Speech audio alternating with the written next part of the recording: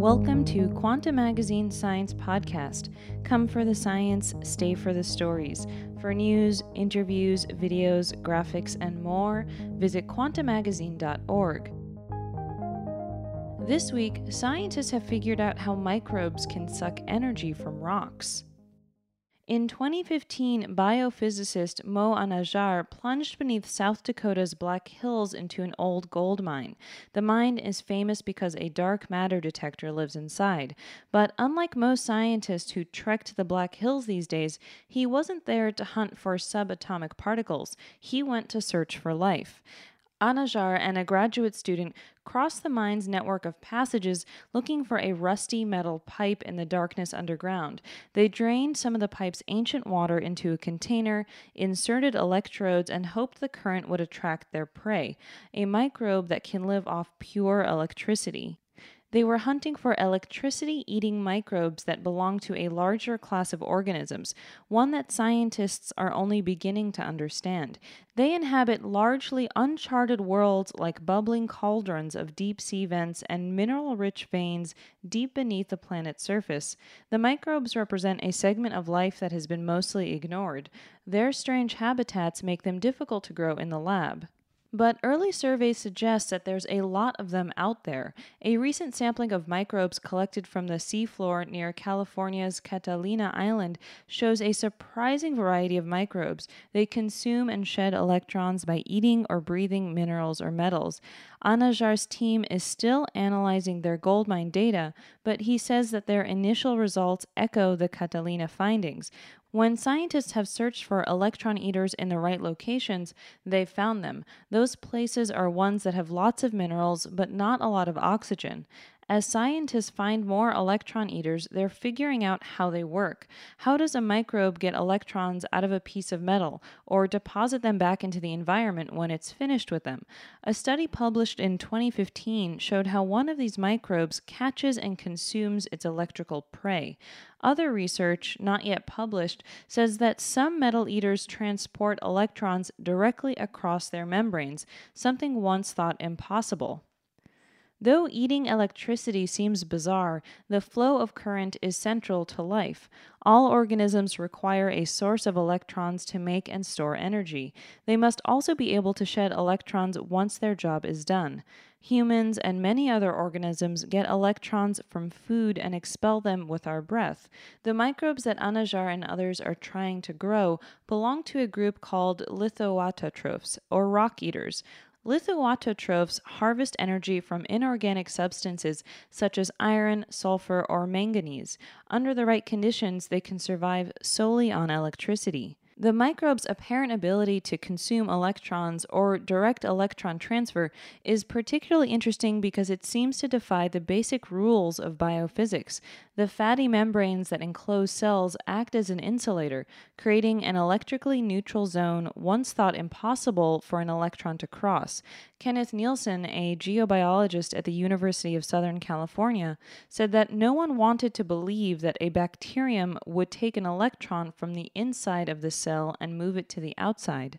In the 1980s, Nielsen and others discovered a surprising group of bacteria that can expel electrons directly onto solid minerals. It took until 2006 to discover the mechanism behind this feat. A trio of specialized proteins sits in the cell membrane, forming a conductive bridge that transfers electrons to the outside of the cell.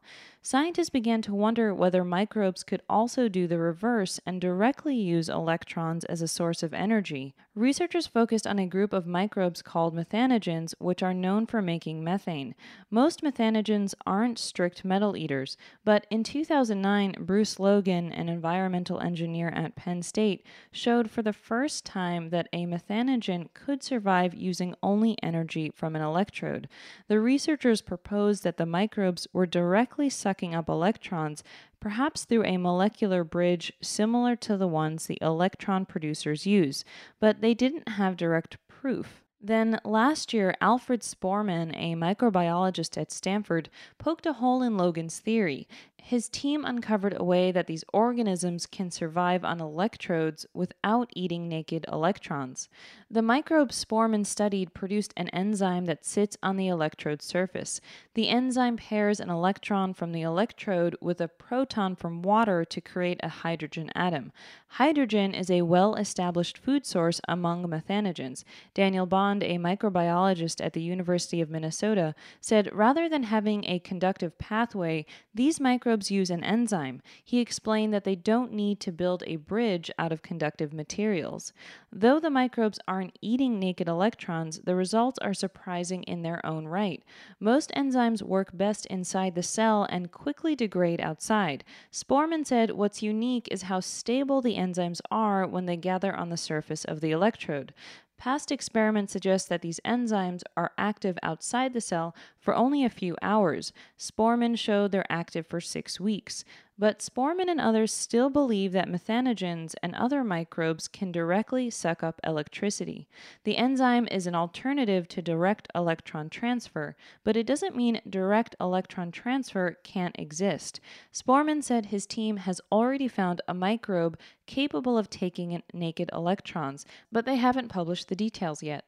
Only a tiny fraction, perhaps 2%, of all the planet's microorganisms can be grown in the lab. Scientists hope that these new approaches, growing microbes on electrodes, will be a way to study microbes that so far have been impossible to cultivate. Annette Rowe, a postdoc at USC working with Anajar, said using electrodes as proxies for minerals has helped open and expand this field. Now they have a way to grow the bacteria and monitor their respiration and really have a look at their physiology. Rowe has already had some success. In 2013, she went on a micro prospecting trip to the iron-rich sediments that surround California's Catalina Island. She identified at least 30 new varieties of electric microbes in a study published in 2015. She said they're from a very diverse group of microbes that are quite common in marine systems. Before her experiment, she said, no one knew these microbes could take up electrons from an inorganic substrate.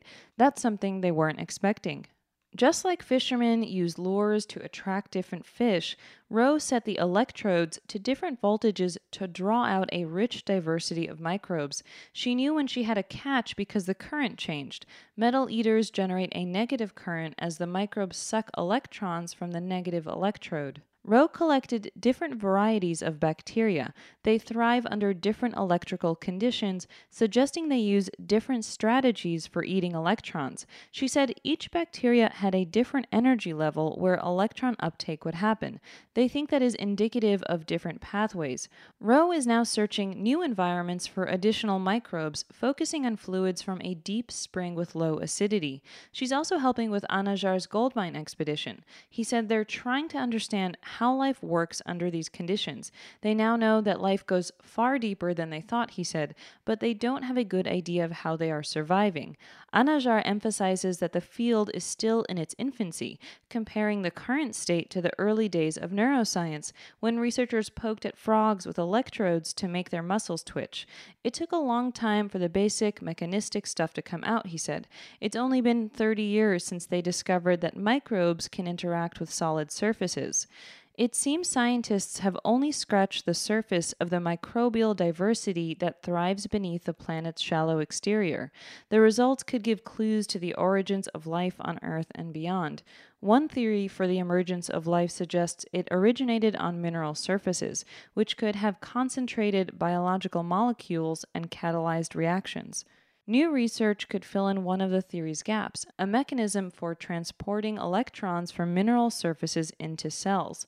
Subsurface metal eaters may also provide a blueprint for life on other worlds, where alien microbes might be hidden beneath the planet's shallow exterior. Anajar said for him, one of the most exciting possibilities is finding life forms that might survive in extreme environments like Mars.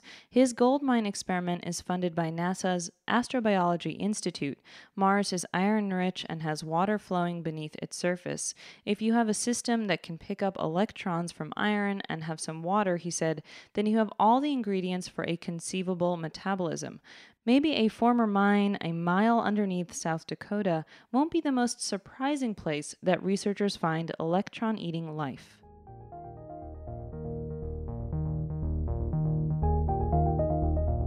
That was a recap of Emily Singer's story, New Life Found That Lives Off Electricity.